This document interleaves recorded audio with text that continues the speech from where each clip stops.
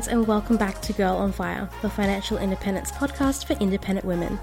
My name is Priya. I'm a chartered accountant, an analyst, and the creator of Paper Money Co. I'm also a fierce financial feminist and the host of this podcast. I believe that a woman who is in control of her money is in control of her life. This week, in honor of International Women's Day and Women's History Month, I really wanted to talk about issues that women face when it comes to our finances. We're going to be talking about the pay gap, the glass ceiling, the pink tax, the tax gap, the wealth gap, and longevity risk. We're going to talk about what all those problems are, and I'm going to try and share some ways that you can take back control. I do want to make one thing clear here though. I believe in equality for all humans, no matter where you come from, how you identify, or what you look like. But this is an incredibly important topic, and I encourage you to share this episode with all the women in your life. I really hope to do this topic justice because this episode is the entire reason why Girl on Fire exists. If you've ever wondered why I spend my time and my own money making this show, this is why. But before we get started, I have a few announcements regarding some changes that are coming to Girl on Fire. As my longtime listeners know, I've been podcasting for a bit over a year, and I was blogging for 2 years before that. I do have a full-time job, so I've been doing all Girl on Fire stuff in my own time. Each episode takes a huge amount of time to research, write, record, edit, and produce. And honestly, there just aren't enough hours in the day. There are other things all needing my time, and I also need time for myself and other things that I'm passionate about. Especially with a chronic heart condition, I deal with a lot of exhaustion, and something's gotta give. And that's why Girl on Fire is switching to a fortnightly schedule instead of weekly. Episodes will still go live on Mondays, but they'll be every 2 weeks. So the next episode won't be next Monday, but on the Monday after, the 21st of March. And because the show will be fortnightly, my email newsletter will be switching to fortnightly as well. Now for the biggest change. From the next episode, you're going to start hearing ads. It's something I've resisted for 3 years or so. I've never included any ads on any previous episode or on my website, but I've been running Girl on Fire out of pocket for 3 years. All revenue I make from the show gets funneled right back into making the show even better. I've never paid myself a cent for the work that I do here because it is work. It's like having a second full-time job that I work for free, and I'm not willing to do that anymore, to be honest. So there will be ads in these episodes, but there's also another interesting change coming. After a lot of experimentation, I've decided to relaunch the Girl on Fire Patreon. Patrons will get access to ad-free episodes. Think of it like ad-free absolution. And also bonus content through extended episodes along with a bunch of other benefits. I'll talk about it in more detail a bit later on, but you can check out the details at patreon.com/girlonfirepodcast. So that's all the housekeeping I wanted to share with you today. As always, Girl on Fire is about learning, so grab your favorite notebook or journal and get ready to take some notes or draw some diagrams. Write down your questions for me, you do you. Okay, let's dive in. First up is the gender pay gap, the fact that on average, men make more money than women do. And there are a few ways that this happens. First, in some industries, especially male-dominated industries, but in some female-dominated industries too, men make more than their female counterparts. That means Bob and Gina are colleagues. They have the same job, which required the same amount of experience and education, and they are both as equally good at their jobs. But Bob earns more than Gina does because he's a man. For example, in Australia, women in 2020 to 2021 still earn only 77 cents for every dollar that a man makes. And that all adds up to women earning about $25,000 less per year than men do. Now, I'm not sure how true this is, but what I've been told is that companies plan for this. Sometimes they advertise a job with a salary range, for example, $60,000 to $70,000. And yes, sometimes it's because people with more experience will be paid more. But I've been told that it's also a way companies hide the fact that they pay women at the lower end of the range and they pay men at the higher end of the range. Like I said, not sure how true that is, but there it is. Now, another way that men earn more throughout their working lives is because women have to take time off to have a baby. And they may take more time off to raise a family until children can go to school. If there's an elderly relative that needs care, it's the woman who usually has to cut back on hours or leave work altogether to take care of them. Women still bear the brunt of caring and child raising and homekeeping, whether they work outside the home or not. And taking time out of work for caring responsibilities means you're earning less and sending less to your retirement. Now, this has a double penalty effect as well, because women who have to take time off work like that are then overlooked for opportunities and promotions which would allow them to earn more. I actually talked all about the gender pay gap in my second ever episode of this show, so listen to episode 2 if you want to hear more. I still sounded like a robot back then, so be nice. So what can you do about it? First up, when you're interviewing or speaking to recruiters about a new job, ask them outright. I don't think any company will say, yes, we pay our female workforce less because they're women, but you'll make it clear what you expect from an employer, and you might be able to see body language that answers your question. Did your question throw them off? Do they look uncomfortable answering it? Also, if you feel comfortable doing so, have a discussion with your male colleagues, especially the ones that have a similar education and experience. How much do they make? Are you earning the same or not? When you're applying for a new job, negotiate your salary and don't be afraid to ask your boss for a raise or a promotion that you've earned. We talked all about asking for a raise in episode 12. Now, something that makes the gender pay gap worse is the glass ceiling. It does exist, and anyone that denies it is either really ignorant, really sheltered, or an alien. If you're not familiar with what the glass ceiling is, imagine there is a ladder, like a corporate ladder. The higher up you go, the higher up your position is. Maybe from an entry-level position to a supervisor to a manager, and up you go. The glass ceiling is an invisible barrier that stops you from climbing any higher. And it's a ceiling that applies to women. For men, the sky's the limit. For women, the glass ceiling is your limit. There's only so high we're allowed to climb, and pay attention to my words there. I'm not saying there's a limit to how high we're capable of climbing. That's BS. We're capable of so much more than people give us credit for. There's a limit to how high the establishment created for and by men will allow us to climb, because they think we need their permission. And the evidence of this is the huge disparity in the number of female versus male executives and CEOs. This is why companies try to look like good companies by saying, oh look, we have a woman on our board of directors. No way we're sexist. And this will apply to a lot, if not all, of the things we discussed today, but that ceiling, that limit, is even lower for women of color. So what can you do about it?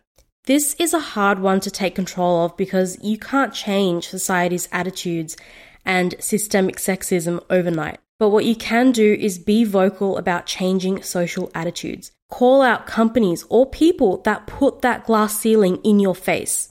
There are places like Glassdoor where people can rat out crappy companies. You can even review workplaces on Seek.com.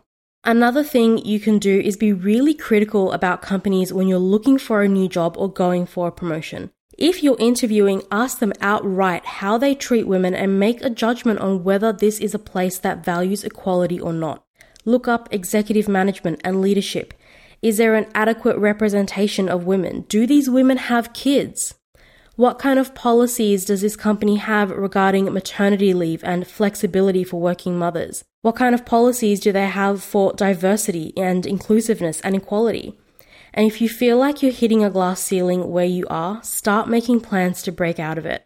You might not be able to shatter it where you are, but you can look for another job with a better company that doesn't judge its employees based on their body parts. And I know that this isn't always possible. Sometimes you need to take the jobs that you can get. But when you have a bit of control, you have to take it. Next up is the pink tax. So not only do women earn less than men, but we also pay more for a range of products than men do. Certain women's products like razors and underwear and deodorant are generally more expensive than the similar men's products. We're paying more for essentially the same product. That's what the pink tax is. So, for example, a study in 2019 done by AMP in Australia found that women pay 29% more for razors, 16% more for body wash, and 12% more for underwear every single time they shop. And this is just a study in Australia, but this is a story that's repeated all over the world. And this goes for all the financial inequalities we talk about today. They apply to the US, the UK, and all over the world as well. The absolute worst example of the pink tax is GST and VAT taxes on pads and tampons. Those types of taxes are supposed to apply to non-essential luxury goods, but somehow our periods aren't essential. Good luck repopulating the world without them. After a long fight, this tax has been removed for women's sanitary products in Australia, but it does still exist in a lot of other places around the world. So this is yet another example of the system catering to men and purposely disadvantaging women. But what can you do about it? You could try buying men's products for certain items. Maybe not your undies or your deodorant. I don't want to smell like a man all day, but using a men's razor could be an option for you. They're actually often more gentle on your skin because they're designed for a face. And you end up with the same result that you would with a Venus razor. I've used a men's razor before. It's not pretty and pink, but it worked well for me. Another option you can try is to be intentional about where you're spending your money. There are more and more companies out there that are starting to cater specifically to women, and they're created and run by women. A good example of this is Modibody, a company started by an Australian woman that created the world's first biodegradable period and incontinence undies. It's a product created by a woman to cater specifically to women, and it's good for the environment too. The next inequality we're talking about is the one that was really highlighted during the pandemic, the she-cession. That's a bit of a tongue twister to me, so I'm probably going to screw it up a few times. It's a clumsy word to say, but it basically is a recession that disproportionately impacts women. And that's exactly what happened. Most of the people working in service industries and retail were women, and they were losing their jobs because of lockdowns. And for those women, that's lost income and lost retirement contributions. Not only that, but women were more likely to be out of work because they were forced to leave their jobs to homeschool their kids. If we're looking at the US, in the first 2 months of the pandemic, a lot of people lost their jobs. But there were 1 million more women who were out of work than men. Studies also show that both men and women are regaining the jobs that they lost. And for a while, there were more women being rehired than men as restaurants and retails and salons reopened. But overall, men are regaining their jobs a lot faster than women are, as much as 3 times as fast. And one of the reasons for that is the age-old discrimination against women who have kids or are of childbearing age. Employers don't want to hire a woman who they think will fall pregnant. There's a great article where I got those statistics from. I'll leave it linked in the show notes if you want to check it out. So what can you do about it? The sad thing is that there isn't really much you can do about this on your own. This is a systemic issue, and the only way to fix it is to dismantle traditional gender roles and the sexism the world was built with. And that comes from raising awareness, making your voice heard, and spreading the message. It's not something that any one of us can do for ourselves. It's something we all have to do together for each other. Now, I don't know if this is what it's actually called. I kind of just made up a name, but next up is the tax gap. This one is a really frustrating one because it's compounding the inequality of the gender pay gap, but also because it's 100% created by the government. It's yet another symptom of an unequal world and unequal systems. So let me explain what the tax gap, as I call it, is. We already know that because of the gender pay gap, women earn less than men do. But when the government is handing out tax breaks, they usually focus those benefits on higher income earners. And as a result, not only are they disadvantaging lower income earners, they're also disproportionately disadvantaging women. This happens because all the other inequalities, like the glass ceiling and the pay gap, they mean that the most high income earners are men. So they get the lion's share of tax cuts. Let me use some tax changes in Australia as an example. There are some income tax cuts that are planned for 2024-2025. And the studies show that because the tax cut is for high income earners, men will be receiving twice as much of a cut as women will. I'll leave a link to the article in the show notes if you want to check it out. And I recommend that you do, even if you don't live in Australia, because I want you to see the graphs. I want you to see the inequality in more than just words and numbers and percentages. So what can you do about it? Unfortunately, this is another one of those things that's mostly outside of your control. But what you can do is get political about it and make your voice heard. Take the time to really understand the positions of political parties when it comes to voting time.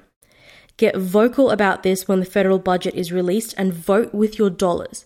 And actually, go and vote too. Make your voice heard. Next up, we have the wealth gap. Now, the worst thing about all the stuff we've already talked about in this episode is that it snowballs. And the cumulative impact of all these inequalities is that it creates a wealth gap, which means that women accumulate less wealth than men do. We spend the same number of decades working, but we end up with less in the retirement fund. Because the system is unequal at every turn. We earn less. Our earning potential is more limited. We pay more. We're more impacted by recessions. We benefit less from tax cuts.